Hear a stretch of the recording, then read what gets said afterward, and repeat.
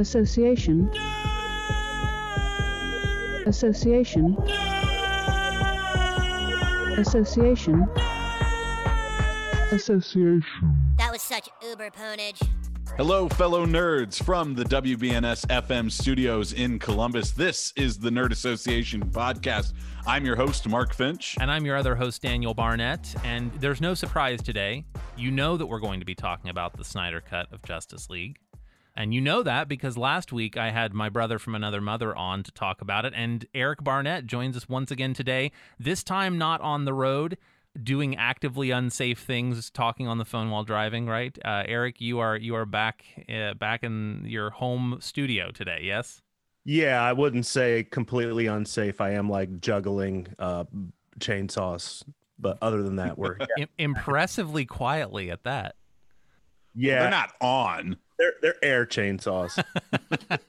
And, you know, speaking of doing something dangerously but adeptly, fellas, what do you think of when I say, you're out of your mind, Bruce Wayne? Oh, man, the Snyder Cut. It's okay. The first thing I have to say is it's better than the theatrical cut. That wasn't something I mean, it wasn't a very high bar to clear, but it wasn't something I was fully expecting, especially with the runtime. Yeah. But as I was watching it, I was probably 2 hours in, and I looked over at Jen, and I was like, you know what? This isn't boring, and it's not that bad. I'm actually enjoying this. So I also wasn't sure what to expect because, you know, you've heard about Batman v Superman. You heard about Man of Steel. Frankly, that and with that and the Justice League's reception, I thought, you know, Zack Snyder might not know how to make a superhero movie. This might be what we're learning. I'll come out right now and say I thought it was a triumph. I was interested in every minute of it. When we'll talk about the specific things that we had problems with in the theatrical cut, you know, talk about comparisons, but I was really impressed and I was into it. I was like, I understand why you needed the time.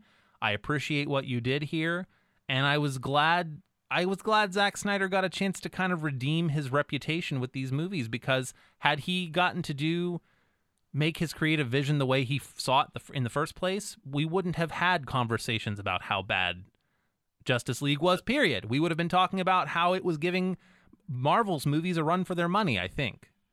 I was going to say, I think it is important, though, to point out that even if he would have been able to complete it, you know, family tragedy never happened and he didn't have to step away from the movie, we wouldn't have gotten this 4-hour cut in theaters. Warner Brothers would not have done that in 2017. No, we would have had two, and you know, clearly he had 3 or 4 movies in mind when he made even this one. I think we would have gotten 2 movies. Eric, I believe your response was as positive, yes? Well, going in, I was expecting to not hate it as much. I hated Batman v Superman, and then the director's cut made me not hate it as much because it sort of filled in some of the blanks. And I was like really curious. I'm like, it's going to be a slightly better train wreck.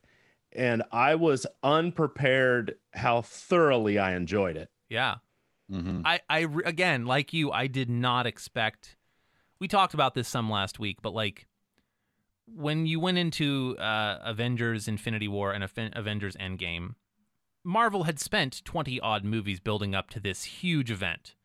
And you were willing to give then, yeah, Endgame's 3.5 hours long, but people were excited for it. I mean, they were ready for it. They were like, yes, we need this. It's going to be necessary to wrap it up. And I quite frankly think, I love Endgame. I think it's a really wonderful movie. I kind of think this movie was better paced. I thought it made really great use of the long time period. It definitely could have been done over 2 movies. But I didn't expect to appreciate every moment and its necessity in the way that I just thought it was going to be masturbation. And it wasn't. It was really something. The thing that's different about this in Endgame is this feels like one story just being told over a really long movie, whereas Endgame is, I mean, it's the completion of it, but it's the completion of different stories, and the characters are apart a lot, and you feel like you're going, well, what's going on over here? And then you have to go and you have to spend 15 minutes with this, you know, other set of characters or so, and then you learn what they're doing, and then you go back to what Iron Man and that group is doing. You kind of bounce around until it all comes back together. This movie is more cohesive in the sense that the main characters are together the whole time. At least once they get the band back together, they have everything going on there. I thought the interesting thing was Joss Whedon, famously finished the theatrical cut, and he did what he was supposed to do. It just wasn't any good. But I thought it was, he's famous more for being a showrunner. And then this one feels more like it's a mini series because they, put the two movies into one running time, and then they cut it up into 6 or 7 parts or whatever, plus an epilogue. And it felt more, you could really watch this as like episodes, and that's probably the better way to do it. I did it in mostly one sitting. We took a break in the middle, but we watched it all on one day. So I will, last thing on my first impressions of it, I was very concerned when the first 5 minutes and 20 seconds was just Superman screaming. And then there wasn't dialogue until 6.5 minutes in. Yeah. Well, I agree, Cops, with what you're saying about like the episodic nature of it. It is more like a mini series than a movie, being the length and the way you can like watch it in different ways. And to me, it also kind of felt like, Marvel, as much as they have magic and aliens and all this kind of stuff, it's set a lot more in sort of a real world where just fantastical things happen. Like this movie seemed less like going for realism and more like it was trying to make the comic itself come alive. Mm-hmm. It seemed very like, I don't know, like kind of Jim Lee-ish, like DC Comics just put out on like even an enhanced like cartoon in a way. I know some of the special effects couldn't get finished the way you would, want if it were a Marvel movie. But to me, it was like I had to get rid of this thing where I wanted it to happen in a real world, and watching it that way, it seemed more like a comic book coming to life than Marvel doing like, oh, real world has these characters in it, But I think the Snyder Cut does that more adeptly than like the theatrical cut, because the theatrical cut opens up with maybe of the two of them the most comic booky looking one. It just looks like one of those like 90s Batman movies, that first scene that Josh Whedon did, and that one just is a little too cheesy and out there, I think, but they balance it a lot better in this Snyder Cut.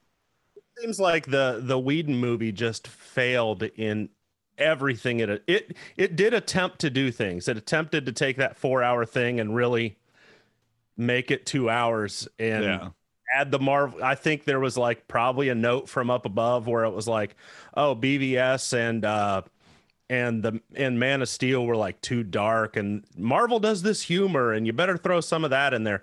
And it just seems like everything they attempted to add or change in that theatrical just was a fail on every. I'm inclined to say, and I don't know, man, after watching, the theatrical cut, which can we just call it the Whedon cut from now on? I think that's easier. Probably makes more sense. Justice League. Oh gosh. It kind of makes you feel like Joss Whedon wanted that movie to fail. I really mean that. I really think he used it as a vehicle to give Marvel a big middle finger because he wasn't asked back.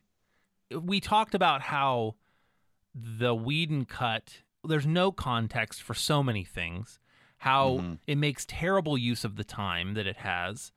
And then watching all that was removed from that Snyder didn't put any of that stuff in, that Whedon came in and added it later. Why? Like the makings of a movie that you edit together were there. Granted, it would be hard to condense 4 hours into 2 hours, but he just added so much. That's masturbation. Joss Whedon masturbated publicly for all of us, which I'm sure is not that far off of what he enjoys doing with his personal life. And that's what the theatrical cut was. It was just us having to watch him fap in public, and I am offended by it, quite frankly, having seen what the original vision was. The baffling thing about the Whedon cut is, okay, yes, that first scene where Batman captures one of the parademons and it blows up and it doesn't make any sense. There's the 3 mother boxes after in its blood, but it makes sense as far as what Joss Whedon was there to do. He made a scene at the beginning of the movie that let them cut out like 30 minutes of the Snyder cut. That was the point of what he was supposed to add. But then there are confusing scenes where he just reshot things to add little jokes in of scenes that were already shot. They completely reshot like almost all of the thing where Bruce Wayne meets up with Aquaman for no reason other than for him to add jokes in. And most of them don't even land. Eric, in the previous episode, I was so happy you brought up the line of Batman after they fight Superman, and he's like, "Oh, that really hurts," and he's like, and it's like, Batman isn't, Xander Harris from Buffy the Vampire Slayer. He doesn't make little quips once the fight is over. He's Batman. He's stoic, and he never his superpower is being rich. He's never going to say something like that. On the note of the Aquaman scene and his superpower being rich too, Bruce Wayne flies there in a $1 billion jet, and he's a billionaire, and he offers them $25,000 for information. I like it much better in the Snyder Cut, where he just pulls out a wad of cash and just that talks for him. Because when he actually says the number out loud, it sounds ridiculous. And in the Snyder Cut, he like hikes over the mountains to get there, too. You know what I mean? He doesn't just come in flagrantly. Every single character was improved by the Snyder Cut. Characters, we talked a little bit about how like Aquaman wasn't even necessary to the Whedon cut. He wasn't. I loved what they did with what Snyder did with the character in his cut. I thought it gave him a character arc. It gave him the qualities that defined him instead of just being a vehicle for snark. Somehow they toned down the bro, and I'm not sure like exactly everything that they did, but it just seemed like in the Whedon cut it was just bro. It was They took the Thor thing and they took the dude bro ishness of that and just turned it up to 15, and somehow they reined it back and made it so where I don't know who could possibly watch the Whedon cut and not hate Aquaman. Yeah, right. Or just think he's unnecessary. Oh, this guy again. That's how you feel every time he talks, which is crazy because Jason Momoa, by all accounts, is a really charismatic, fun guy. Yeah. So you can make then the Snyder Cut proves it. You can take that and have those likenesses to him, to Aquaman, played by Jason Momoa, and it works. But you can't do the end of the Matrix where you just throw in a rock song because it's cool and he's a badass and stuff like that. There has to be you have to do a little bit more subduing to it, and I think they add a lot more character with him by having him meet up with more Atlantans, and that helps a lot with him. So you get him, because the biggest detriment for Aquaman is the fight where Steppenwolf gets the mother box from the Atlantans. And in the Snyder Cut, there's a lot more context to it. The fight's a lot longer. Instead, it's cut in half literally in the Whedon cut, and then the Aquaman just shows up and is like, oh, I guess that's over. Yeah. In the Snyder Cut, it's that fight that like convinces him to take up the throne again and the whole thing. It's context. Everything that the Whedon cut lacked by cutting out what it did. Another thing I keep feeling all over the Whedon cut is studio notes. Yeah. Not only like the tone, where they say like, oh, there wasn't jokes in the other two, but the whole scene about, Superman being filmed by a kid on the cell phone.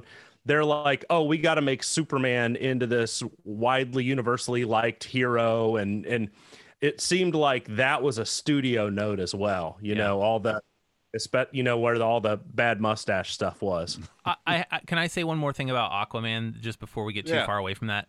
The thing that I think was perfect in the Snyder Cut, Aquaman historically is like ragged on so hard for being uncool. Yeah. And the thing that they did that I thought was brilliant was the Whedon cut made him a bro, and it didn't make sense and it didn't jive and it was stupid. The Snyder Cut made him a surf dude, which makes perfect sense and is the way that you make Aquaman a cool character, right? You make him a surfer bro.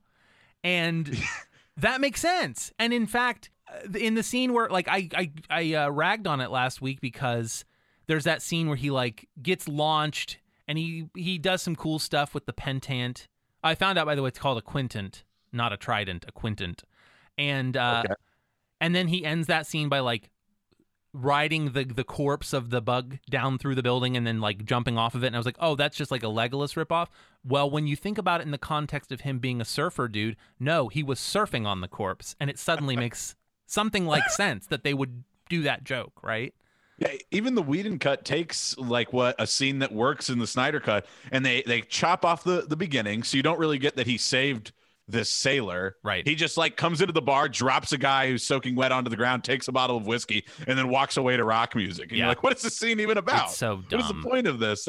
And then although in the Snyder cut, that's one drawback for me. I didn't need the weird like chorus, like the guy who is. It happened at that moment, and it also happened when Lois Lane first visited the Superman monument. Yeah, where it's like they told us the gods wouldn't die. Yeah. They lied, and you're like, okay, Zach, you're getting a little too Snydery for me. Pull it back in.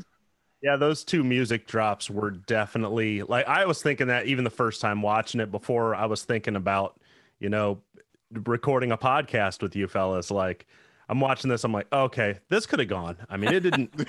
Yeah, 3 hours and 58 minutes. I'm happy they took away the rock music, like super music drop for Aquaman, but it could have just been more of a normal score. It didn't need to be whatever that was. A little bit of Danny Elfman. I do miss a little bit of that. Yeah. I mean, maybe that's nostalgia. I thought the music was really the thing about this movie that I didn't expect was just sitting there going, this is cool. I just didn't expect to have the sort of almost childlike delight of being like, this is a cool movie. I just thought, whoa, man. Sorry. I had some free hours, so I said to Jen, I was like, hey, we're going to talk about this next week on the podcast, so I got to watch it. You want to check out the Snyder cut and, try to get through some of it? And then we just ended up watching the whole thing. Yeah. In one day. And because you're sitting there and you're like, I do want to know what happens next, and I'm interested. And yeah, it's much better than the theatrical cut in that sense, which I realize now that I never watched the full Whedon cut, because I remember the opening scene with Superman and the kids because I was saying to Jen, I was like, I think I've seen it, because like I know that like found footage scene where he's talking to the kids on the cell phones, and then at a certain point I was like, I didn't watch past this. Yeah, I definitely turned it off. Something that we never do on Nerd Association that we've just accidentally done is give a spoiler-free review for the most part. Yeah. If you've seen the Whedon cut, you know a lot of the beats. You certainly don't know all of them. Is it worth saying at this point that like, hey, we accidentally did a spoiler-free review? If you've listened up to this point, you haven't seen the full, the Snyder cut of the Justice League. We haven't ruined anything for you. I think it's worth now ruining things for some people.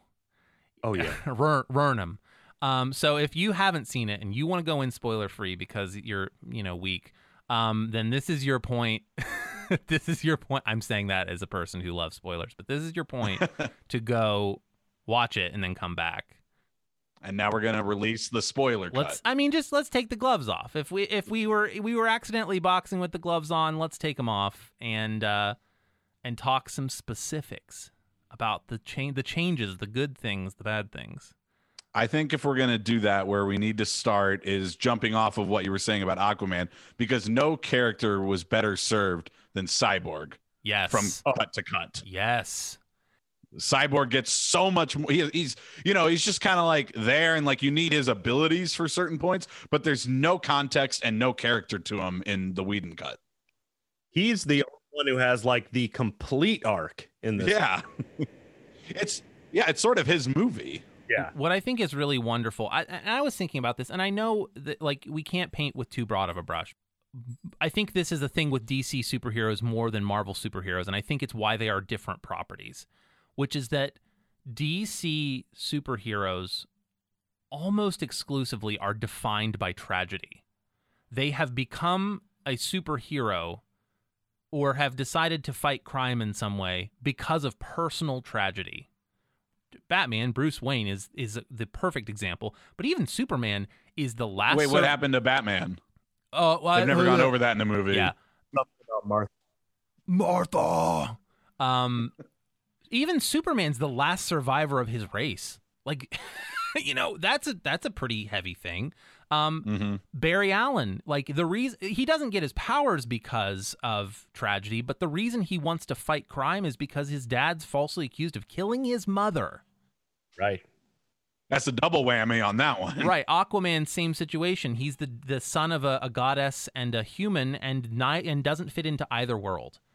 So I think so. In Cyborg, you're right, is almost his movie because he becomes the present embodiment of that personal trauma that makes them who they are, and coping with that trauma or not, channeling it maybe is the better way of phrasing it instead of coping with it.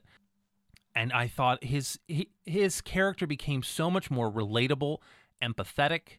You know, in the theatrical cut, that was what I was missing. I really wanted to know more about that character and care more about that character, and they never quite got there. His father and the whole, I mean, the way that he is connected, like directly connected to the plot. Yes. I mean, Yeah.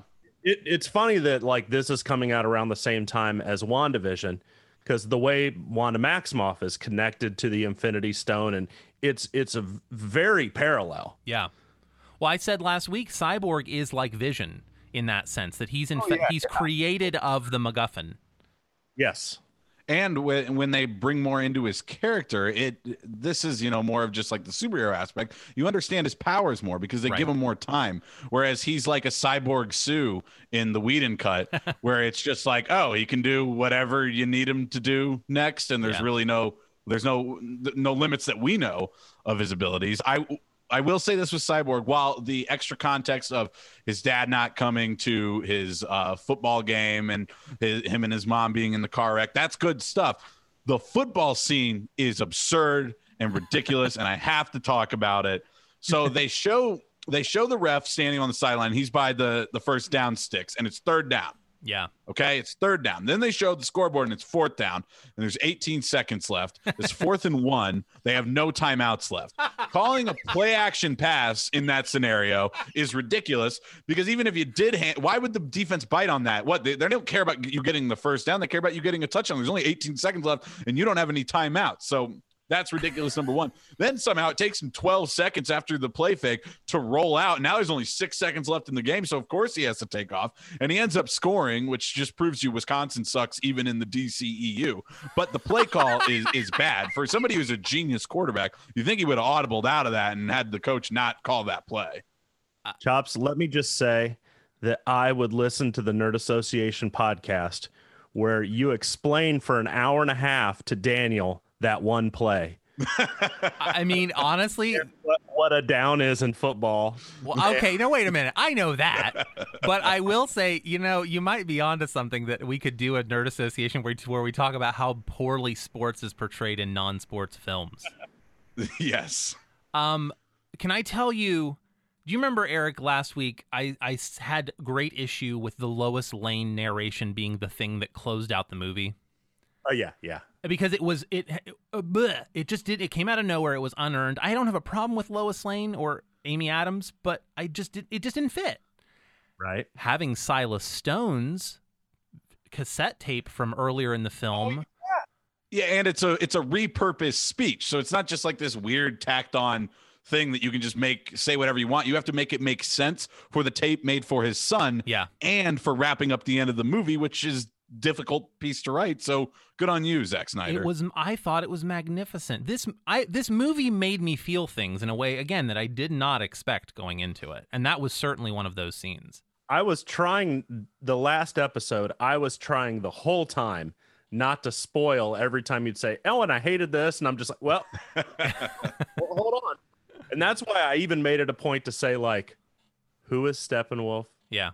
What does he want to do? Why does he want to do it? What are the mother boxes? Why are they there? I mean, there is just zero context to anything. You know, I would like to find anyone in this world who has seen both cuts of this movie and, you know, says the Whedon cut is better. Yeah. And if they did, they wouldn't mean it. They would only be saying it because they're like a Whedon stan or whatever. Or Joss Whedon himself. Yeah. You were talking about the Steppenwolf backstory. Having Darkseid be in this movie, make an appearance, be the looming doom was so effective. I thought they could have cut out like Desaad or whatever. But I guess they wanted that, so they wanted it to hit harder Right. when Steppenwolf finally talked to Darkseid. So I mean, Desaad is technically a villain, but it's really only just the two. Yeah. Desaad's just kind of a middleman there, which Steppenwolf's kind of a middleman too. But you get that through context, not just what he's doing. And I had commented that the only real drama in the Whedon cut was when Superman didn't remember who he was. And I meant that about that movie. The only time there was actual drama and stakes that you could believe was when Superman was going ham. This movie delivered on bringing us more tense moments. And can I tell you what I loved? I won't say that I was sexually aroused by it, but boy, was I close. When the unity happened and Superman's flesh was melted off of his stupid bones for the first time. No, but listen, for the first time in a piece of media, Superman, like even when he gets stabbed with kryptonite, you're like, whatever. For the first time, he wasn't the one that was the savior of all mankind. He got melted to dust with the rest of them. And it was our boy Barry Allen who got to do, when Superman flies and makes the world spin backwards and it turns time back. I get that what Barry Allen did science doesn't bear that out either, but you could at least, they had built up to this in the movie that he doesn't break the speed of light, that time dilations and weird stuff happens, and they let our boy Barry Allen, the little Jewish kid from Central City, they let him be the one that was like, actually, I'm going to turn back time and I'm going to save Superman. Well, I also look at it as a little more believable because it almost feels like more like the Flash is going back in time. He doesn't turn time back for everybody. He goes back in time and changes that moment, which changes then the future. But like the concept of it also lets the Flash be good at the thing the Flash is good at, right? I hated that in the Whedon cut. Yes. That there's like this idea that Superman might be faster than him. I like the idea that Superman is fast enough to be near the same level and hit and try to fight him. Correct. But you can even see in that scene when they're fighting that the Flash is still faster. Right. The Flash needs to be faster. Otherwise, what's the point? And that's what I always say about Superman. It's like, I agree with you. The scene where like he could keep his eyes on the Flash while he was moving fast, and he could like throw a punch and the Flash could get out of the way. But in the part where he's like, Superman's being the Boy Scout and saving a whole building of people and he's flying as fast as the Flash, made me so angry because Superman let somebody else have something. Well, the Snyder Cut was very good about giving everybody something to do. Yeah. Well, that's one thing that as soon as you have a team of this size, and especially when you have ones that are overpowered like Superman and versus no powers like Batman, you get to a point where some people just don't have things to do when you have bad writing. Yeah. Agreed. Yeah. Have you ever seen the joke that it's like the Justice League flies in a jet just because Batman's the leader and like none of them need to do that? I mean, yeah. The Flash could just run there in a second. And instead, no, I'll go on Bruce's jet that we have to fix in order to get there, even though we don't. It's only for Bruce, really. But I guess they have to use it to get through the force field, so there is a reason for it in this one, but it's just funny. Yeah, it is. And I did like that they kept the line, like, what's your superpower? Well, I'm rich. Because that does need to be said. And I appreciated, Eric, we made a special point of talking about the line where he's like, well, how'd you do it? He's like, I bought the bank. And how in the Whedon cut, there's this like little quip that follows it that's like, I guess I have a bad habit of doing that. And in this one, it's no. Bruce Wayne does the thing Bruce Wayne would do. He's like, well, I bought the bank. End statement. Full stop. Which is like, to me, it's funny because I feel like if a billionaire bought a bank any size, it's like news, and like Batman just bought a bank to like save his friend's house, and like that would be like the market would like react to this, and it's just nothing. He could just pay off the mortgage. Like, yeah, I know. I thought about that. Like it would. I mean, I get that like Bruce Wayne is the big showy billionaire, but like, couldn't you have just paid off the mortgage? Although maybe that's the point. That's the logical problem with the movie. You found it.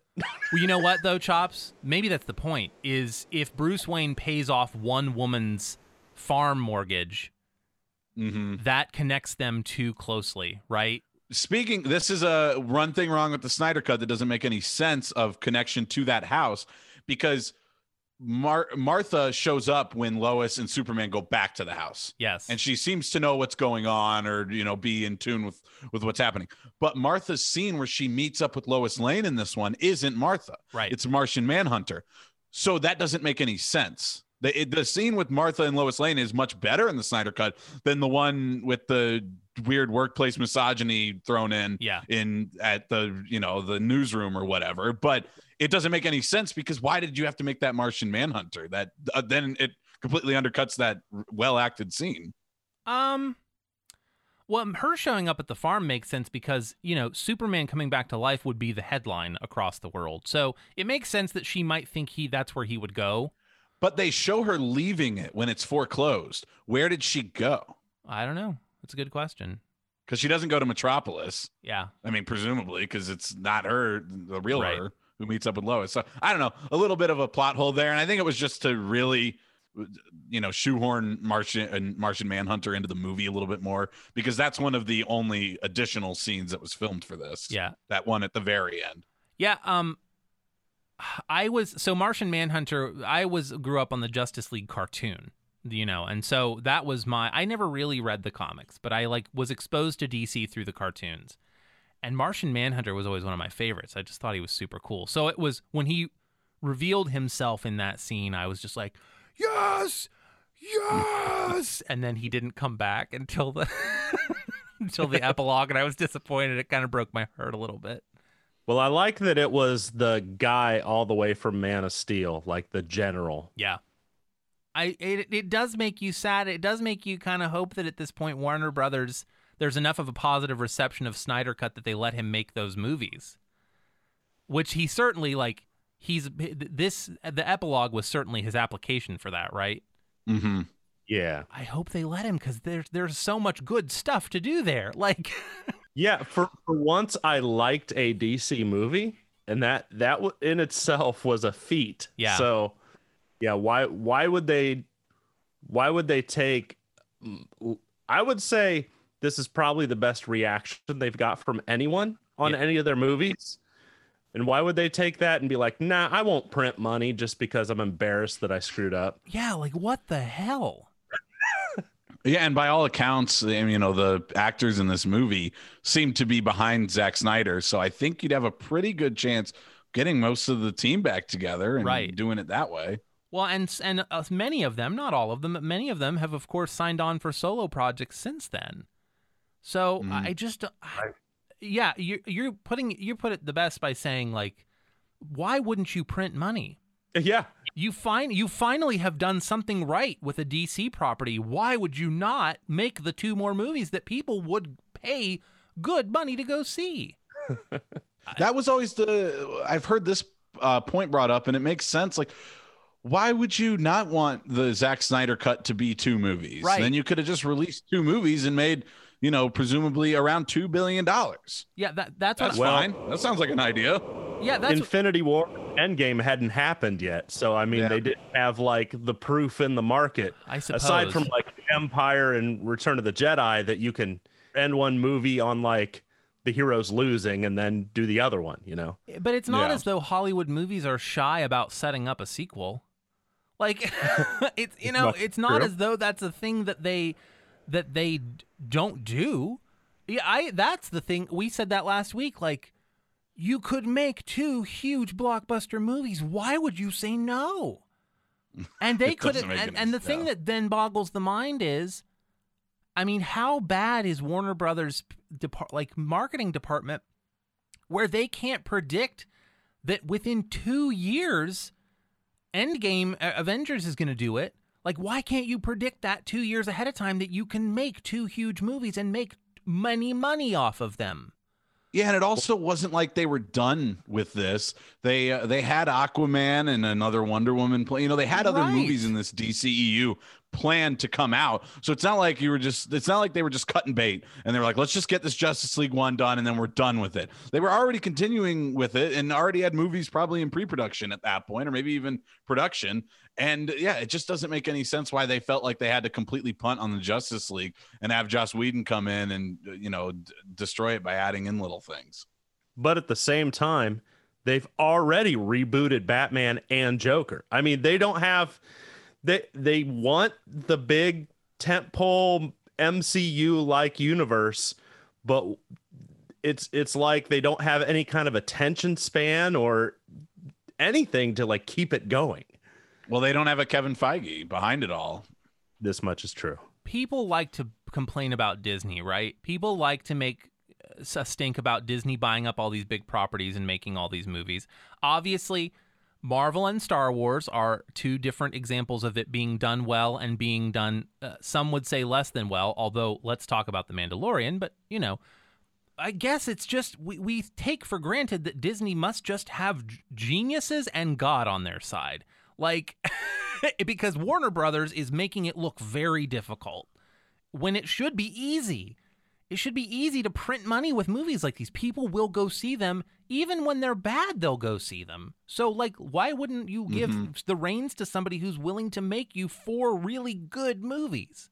Yeah, the other thing, too, like, you try to, like, spot out the differences, and there's really not, like, enough differences to really lead to you thinking why DCEU should be failing. You know, you're thinking about, like, the actors. I think with maybe the exception of there's people who really, really dislike the Jared Leto Joker. I think all the actors do a good job playing all these characters. I don't think there's anything wrong with that. There's a director who's in charge of the big ones in Zack Snyder, at least there was, and that's similar to Marvel. Yeah, it just comes down to, like I said, I think they just don't have anybody at the top trying to keep things in line, and they let it get away from them. They let it go to things that are off topic of building the DCEU, and then here we are with just a bunch of movies of characters they own, but now they don't even link up.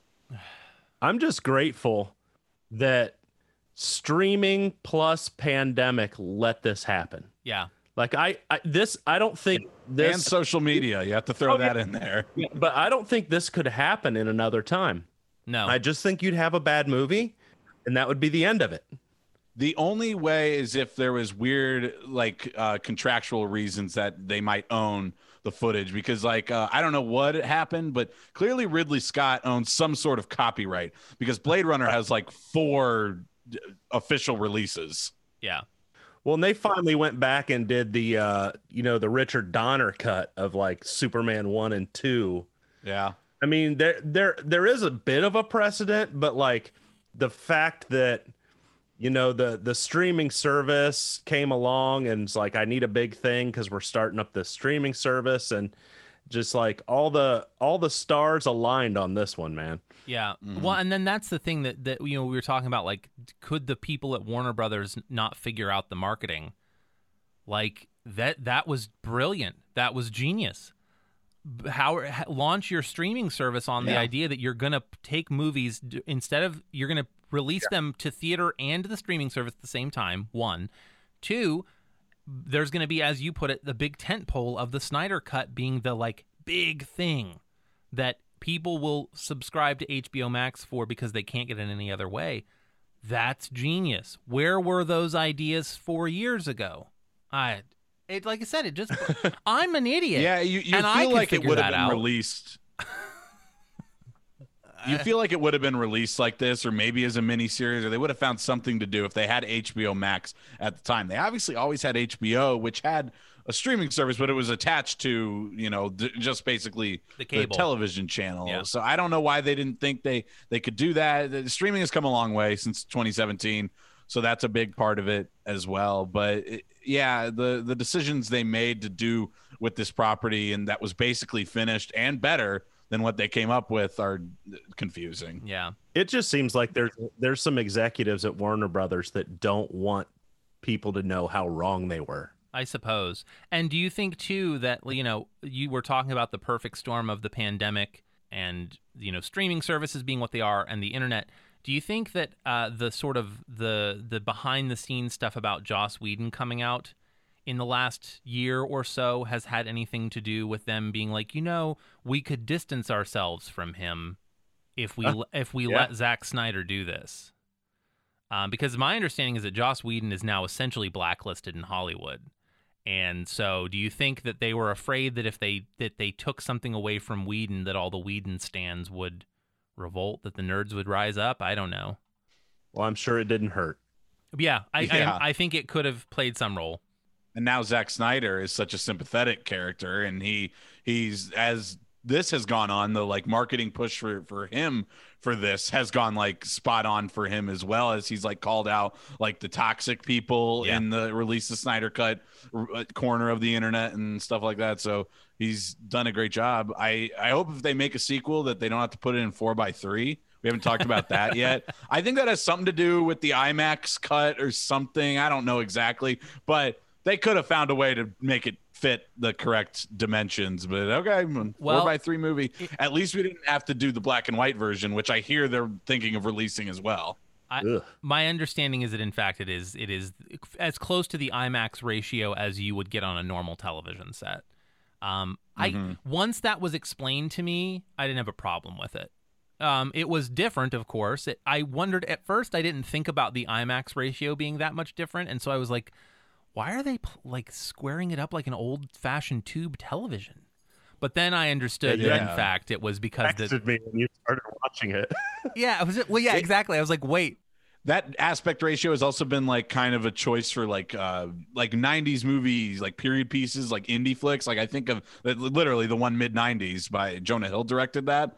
That one's in 4:3. But that decision makes sense for that movie. It's obviously a much smaller movie. That's an aspect ratio that you would have seen at home. Yeah. In that time period. So like, okay, there's creative reasons to do that. For this one, I'm like, why is a superhero movie not in widescreen? That makes no sense. Like I said, once I was explained to me that that's the IMAX ratio, I didn't have an issue with it. I mean, maybe I shouldn't have had an issue with it to begin with, but it was jarring. I don't disagree with that, but you get to see, I don't know, that's how we wanted it framed. It would fit on an Instagram story. How about that? I don't know. Release the Snyder Cut on Instagram. It's in 12,000 different 15-second videos. I'm actually really interested. Like, I don't know. We get it all these days, so we get to the point where we want it all. I want the Snyder theatrical cut. Like, chop it down to a lean 3 hours, and Yeah, somewhere between 2.5 and 3 hours. Can you take an hour to 90 minutes off of the top of it? I mean, the easiest, you save probably 15 minutes right away. You can cut off the epilogue. That's not necessary. Right. To the movie. Well, I was just going to say, if you cut off the epilogue, except for like the little end credits, because isn't the Silas Stone speech in the like very first part of the epilogue? But you're right. You could cut off 20 to 25 minutes right away by doing that. Yeah. While we're on this notion of length and the speed of it, there's 3 things I want to talk about with speed and how it relates to this movie. Yeah. The first one is, and I let this one slide a little bit because it's a Zack Snyder film, but there's too much slow motion. That's obviously something that extends the runtime. Zack Snyder likes it, so I let it slide, but honestly, you could cut down some of that. Superman Scream doesn't need to be 5.5 minutes long. It could be 3 minutes long. There's 2 minutes right there at the beginning of the movie. The other one is when I watched the Snyder Cut first, and then I went back and watched the theatrical cut, and it feels like you're watching a movie at like 1.25 speed when you're watching the Whedon cut after watching the Snyder Cut. Like, it's not only that they cut things out, but like there's less pauses and stuff between dialogue. Like, it's that quick. Even down to the bomb that Wonder Woman throws up in the air has a minute countdown in the Snyder Cut, and it starts at like 18 seconds in the Whedon cut. This bomb less time. Then we can just cut out all that time. And then the last one was Barry Allen. They always show him in slow motion. I would like a scene where like the characters react to him doing something, like maybe when they were waking up Superman or, reviving Superman, but they needed that because they showed the box like reversing time briefly. So, okay, you have to, but I just want a scene where they're like waiting for Barry to do something, and you're like, they're doing it like that, like slow motion lead up to it. And then it goes to full speed and it just happens. As I said last week, one of my major criticisms, and this had to do with, again, letting superheroes be good at the thing they're good at. Sometimes slow-mo's cool, but I do think that there were instances where it took away from the Flash's thing being that. Like, I don't think you would have gotten so sick of the Flash's slow-mo, which I don't think you were sick of it in general, but like, I think we could have not had any fatigue with it everything, if there weren't so many Yeah. other characters getting slow-mo moments. And I agree with you. It would have been cool to have one scene where the Flash gets to do the thing where they're like, hey, we need you to, and he's like, pew, pew, done. Yeah, The that closest would've you been get fun. to it is when he runs away from Gordon. Yes. But you don't get the end of that. You just get he disappears. Well, and in fact, that's ironic because the one person who should have been able to Yes. disappear instantaneously was still standing there. I was like, well, that's kind of rude. In defense of slow motion, the Flash's intro scene where he's applying for the dog walking job and he saves the girl in the car accident. That scene's really cool. Yes. Oh yeah. One of the things that made it cool is that it explained that when he does things in high speed, he has to be so gentle about them. I liked that, that it showed that. He breaks the glass with a finger prick. Well, and he like very, very gently like wraps her arms, very gently like lowers her to the pavement, because if he didn't, he would just be dooming her to instantaneous death if he did it fast, right? I see. Yeah. Yeah, I've always had a problem with like the physics of, Superman jumping off of a building and catching Lois 1 inch off of the ground. Right. Where, she'd be turned to jello. Well, actually, Spider-Man, one of the Spider-Mans that actually did kill somebody, which, Yeah. okay. But yeah, they fixed that. Let me ask you guys something, because I think you know a little bit more about DC than I do. Okay, so there's Metropolis, there's Gotham City, there's Central City, but there's also London, there's also Russia, there's also Wisconsin, who Gotham City U is playing in a football game. So where is New York City? Where is Chicago? What is the relation? What cities did they get rid of and replace with their DC cities? And what part of our Earth is still there? Well, Metropolis has always been New York. Gotham has always been Chicago, even to the point where I remember in the comic books seeing one of the side characters in a scene wearing a Gotham Bulls jersey. And then a lot of the Batman movies are shot in Chicago, like the Christopher Nolan trilogy. And as far as Central City, I think it's supposed to be St. Louis. Okay. Yeah. I think. Yeah. Talking about locations too in comics, this is an aside, but in the actual Death of Superman comic book, Bucyrus, Ohio, and Route 30 makes a mention. So, Which is worth mentioning, is close to where we were born. Yeah. That's another thing you mentioned though with Marvel like it is like our world, and basically it says like it kind of just went to a different direction in 2008 when Iron Man came out. Yeah. Whereas like this DC one is like it's Earth, you can recognize it as Earth, but it's not the same thing, and it has not been even before you got here, because there's Kansas, but there's Gotham City instead of Chicago. I mean, Right. I think just don't think about it too hard is the answer. And I know that's not a satisfying answer, but I think it's like, in some ways, these Metropolis and Gotham are just like almost like nicknames. If you said to somebody, if someone asked you where you were from, you said, "Oh, I'm from the Big Apple," you would know that they meant they were from New York, even though they never said it. And I don't know. I mean, they made the choices back in what, the 30s? Bob Kane decided when he made Superman, by the way, Bob Kane, Cleveland native, when he made Superman, that he wanted to call it. Oh, wait. Oh, shoot. Yeah, no. Bob Kane who was Superman? Jerry Schuster and Siegel and Schuster. That's it. They are from Cleveland. Bob Kane, I don't know where he's from. Thank you. I would have gotten a I clap don't back want on to that. get the nerds against you guys. That's part of the name.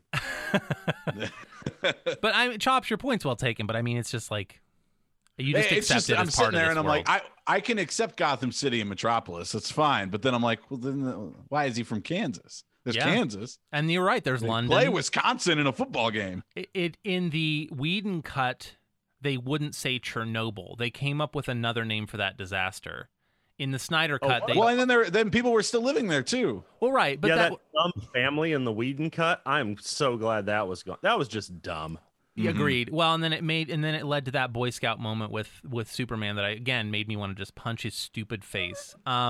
Especially because Superman was brought back specifically to fight Steppenwolf, and then he's like, "Oh wait, civilians," Yeah, he's and then he leaves. Like that's the whole reason you're here, man. I know. is because we can't fight this guy.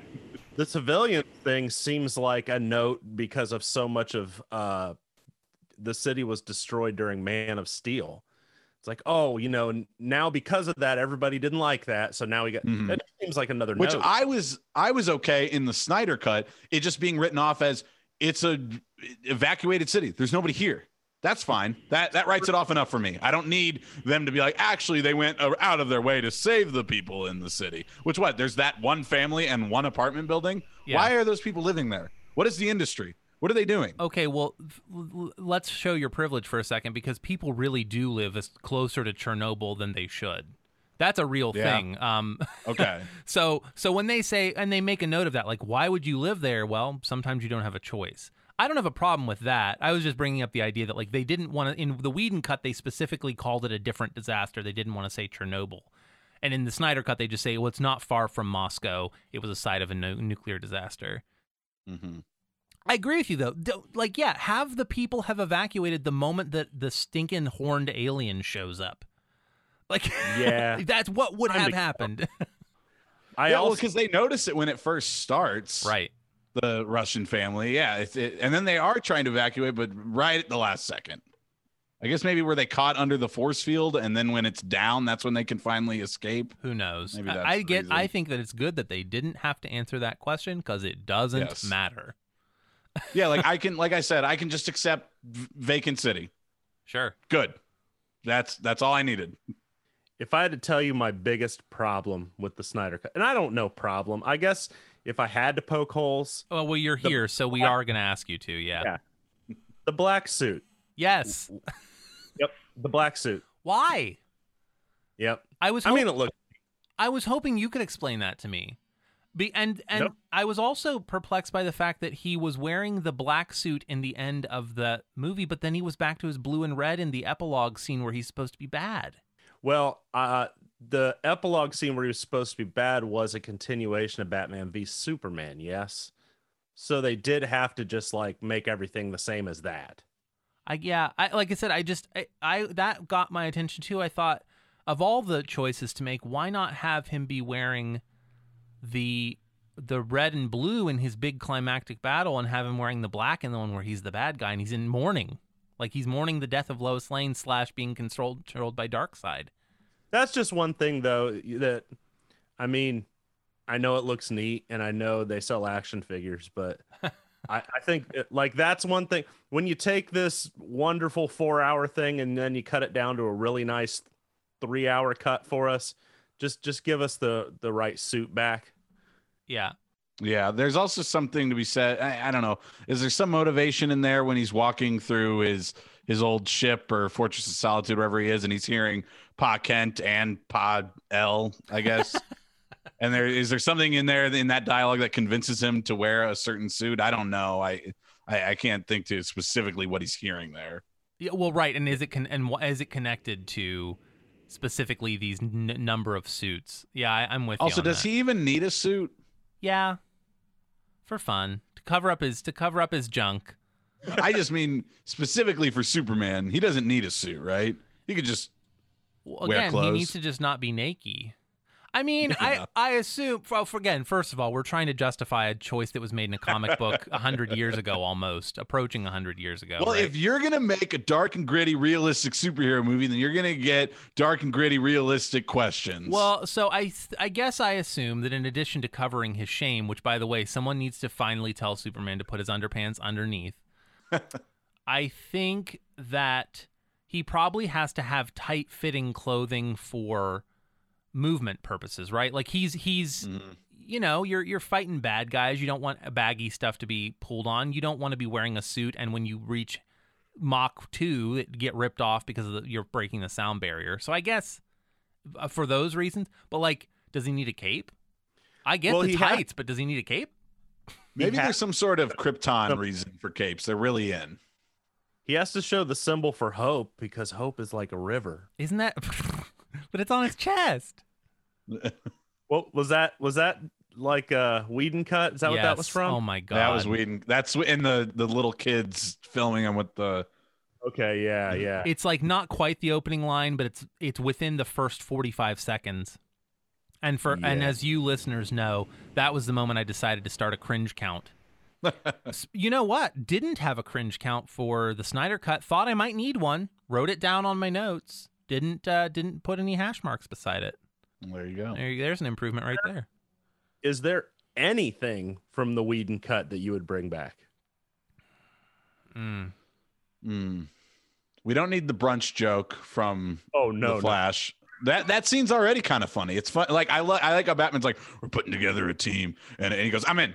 That's the good joke of that. That works. And then what? We give Ezra Miller 30 seconds to talk about brunch. Yeah. Which I guess is because the Flash wants things to go fast. But like, I mean, in the city, brunch might take more time. But like, I mean, brunch just like going out to any other restaurant. I mean, I guess it could be crowded. I don't know. I don't associate brunch with being that much longer than lunch. I just see it as a thing where they're like, "Hey, Joss Whedon, will you come finish this movie?" He's like, "Oh man, I've been waiting for something to use this real incredible brunch thing I thought of." I will say this: Whedon cut down the Amazon women lighting the like warning fire scene a ton, and that needed to be cut down. That did not need to be as long as it was. We already got the longer fight scene with the Amazons. We get it. They're sending a warning. Do it. Yeah, there was a point during that whole ceremony where I was like, is this something that they like practice on like also shouldn't they be like going fast? Like this is a warning about like, hey, somebody's trying to like destroy the world. I'll admit that because of where that scene was placed in the Snyder Cut, I was confused at first as to what was going on and thought it was a funeral when then it was like, oh no, wait, actually there are arrows inside of that. I did appreciate the second arrow in case they missed the first time. There is a second arrow in there. I mean, it's a really hard shot. I mean, it is a hard shot.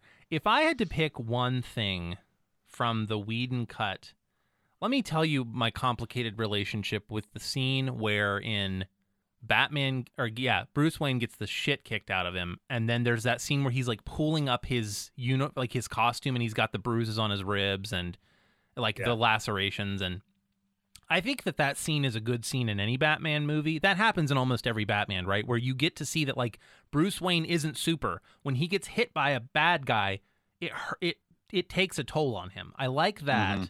And I like that that's the bit of scene where Wonder Woman kind of comes in and says like, I'm here to you're right. I need to put the past in the past. I'm here to lead. Except that Joss Whedon wrote it in a way that makes Wonder Woman seem like a bossy bitch. And I say that in the negative way that Joss Whedon would say it. That no one asked her to come in and lead, but she just decided she was going to do it. Girl power is the way Joss Whedon would say that because he's an ass. During the Whedon cut, I did like that scene, but I like it in addition to some of the stuff in the Snyder cut. Like, I still like that the team decides to bring back Superman instead of in the Whedon cut where it's just Bruce Wayne and Wonder Woman, basically. Yeah. And in the other one, it's the whole team having a discussion. So combine those two scenes somehow. Yeah, I think that would be a better way to do that. I loved them being like, or Barry Allen. I thought, to me, his character, I love Ezra Miller. I thought he was great. I loved the way he acted it. I liked the way that character was written. And I liked him being like, we're all thinking it. Who's going to say it? I'm not going to say it. Who's going to say it? I don't want to be the one to say it. I don't, for some reason, that just was very charming to me. I was very charmed by that scene. So I know you weren't a fan of Aquaman sitting on the lasso. No, I wasn't. And I'm glad they got rid of it. Well, I will tell you this. I think the actual idea of that is funny and clever. Yes, correct. Make it Bruce Wayne. There you go. I liked, as I said to you then, it's not that I thought that it was bad, but the problem was Aquaman was just being the Aquaman we had seen all movie, and then they suddenly needed to justify it with the lasso. Well, then what was he, again, was he riding around with the lasso in his drawers for the rest of the film and we just didn't see it? Yeah, like it was a little more crass, but it wasn't enough that you're like, that you thought, what is wrong with Aquaman? You just thought he was being the stupid broy character. No, Eric, you're right. Having Bruce Wayne accidentally be lassoed of truth would have been perfect. Yeah, I like the idea of it. It's a brilliant idea. But yeah, make it Bruce Wayne, pop it in the 3 hour. I'm on board. Yeah, I'm with you. Yep. Can we talk specifically about Bruce's dream in the last sequence of the epilogue? And you know what? So this is essentially Zack Snyder putting forth his application to continue making these movies by saying, here's the kind of thing I might make if you let me keep making these movies. How did we feel about the Jared Leto Joker appearance? How did we feel about that interaction? Well, I don't know how much you know about the anti-life equation. Some, but please explain it. Okay, so the anti-life equation, and they really didn't explain it in the movie. Basically, it's something Darkseid gets to be able to suddenly control any kind of life.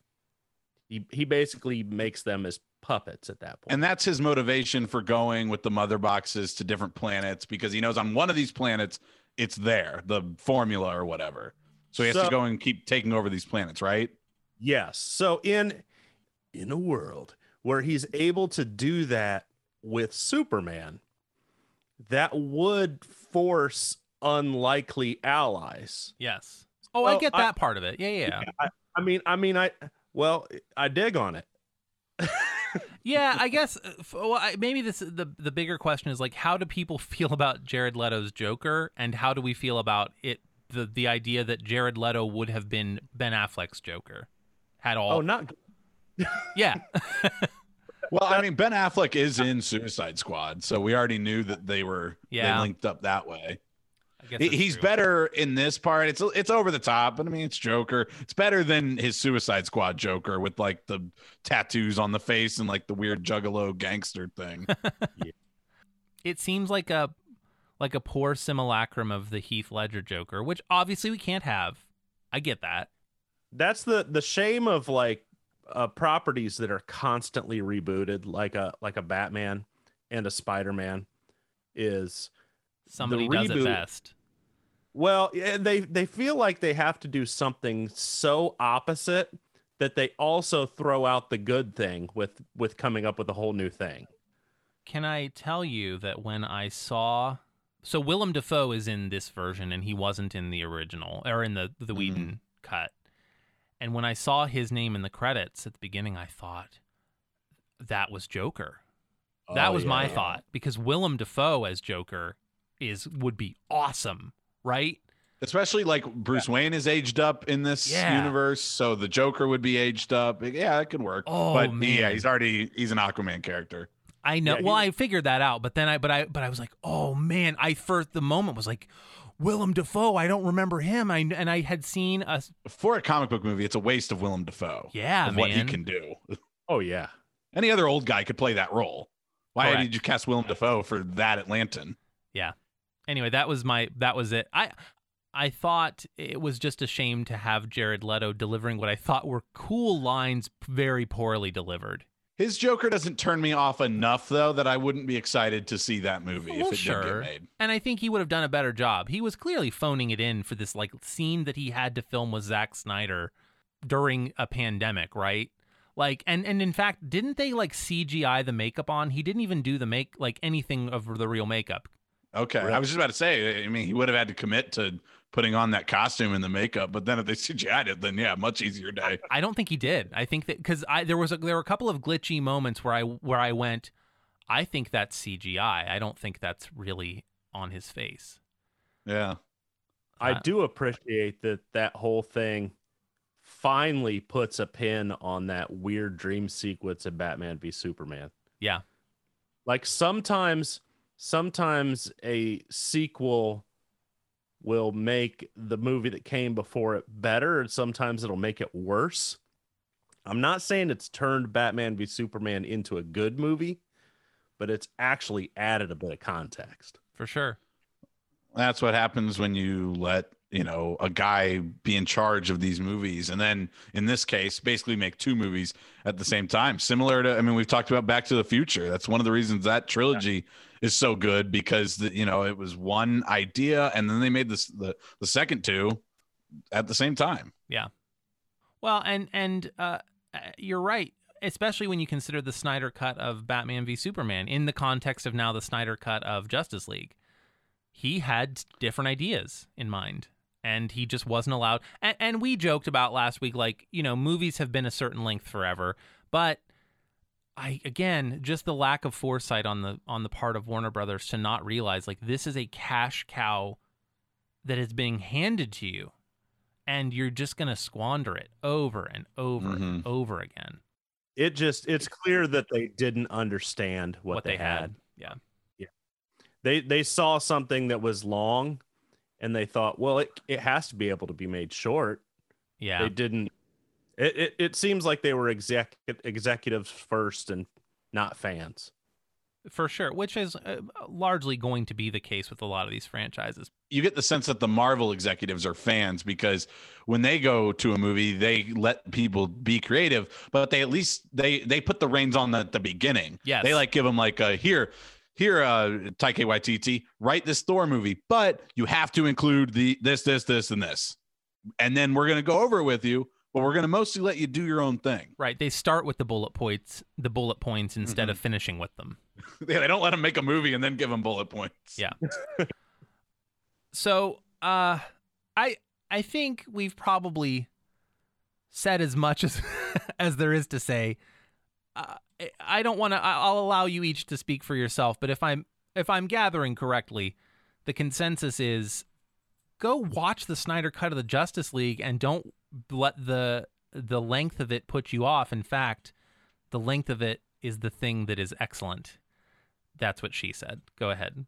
And watch it in parts if you want. Right. When you see a new chapter come up, it's cut up fine to pause it. If you want to watch it in 2 parts, I think you guys were pretty close to spot on. It's either stop it right when they decide they're going to bring Superman back, or stop it right as Superman flies away after their confrontation with him after they do bring him back. Somewhere, one of those 2 stopping points is a good halfway. Yeah.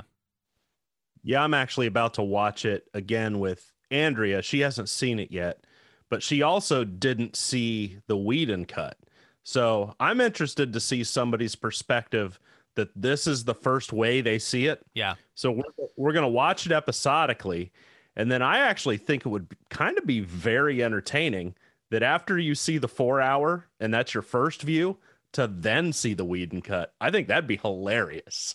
That's sort of what I did. I wasn't a complete virgin to the Whedon cut, but I was only on third base maybe with the Whedon cut. So I still needed to see the whole thing. And yeah, watching it, it's crazy how much more it makes you like the Snyder cut after the fact.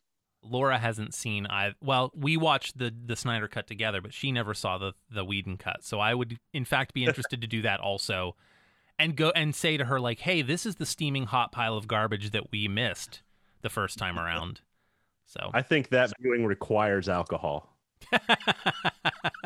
Well, I didn't have it the first time, but I might to get through it a second time. It might be required. Yes. Oh, for sure. Coming up next week is the Whedon cut drinking game. We will tell you. Drink every time there's a bad joke. Oh no, you die. Oh. You die of alcohol poisoning so fast. You legally can't tell people that. Yeah, please. Nerd Association does not encourage binge drinking in that form, at least. Well, that about wraps it up. Eric, thank you once again for joining us today. Always a pleasure to have you on the show. Thanks for doing 2 weeks worth of shows with us. Eric's latest album is Shipwreck in a Bottle. He's a singer-songwriter. You can find that wherever you find your albums. Go and download it, listen to it on the various streaming services. And always a pleasure, dude. Thank you guys for having me. And if you want to let us know what you thought of the Snyder Cut, give us your observations. What did you like? What didn't you like? You can find us on Twitter. Our handle is NerdAssoc. That's NERD_ASSOC. You can reach out to us via email. That is nerdassoc@gmail.com. Let us know what you'd like to hear us talk about, or even come on and be one of our nerds. Talk about things like DC or Marvel, or I don't know, expert charades, whatever is your thing, man. Thanks for listening, and we'll talk to you next week.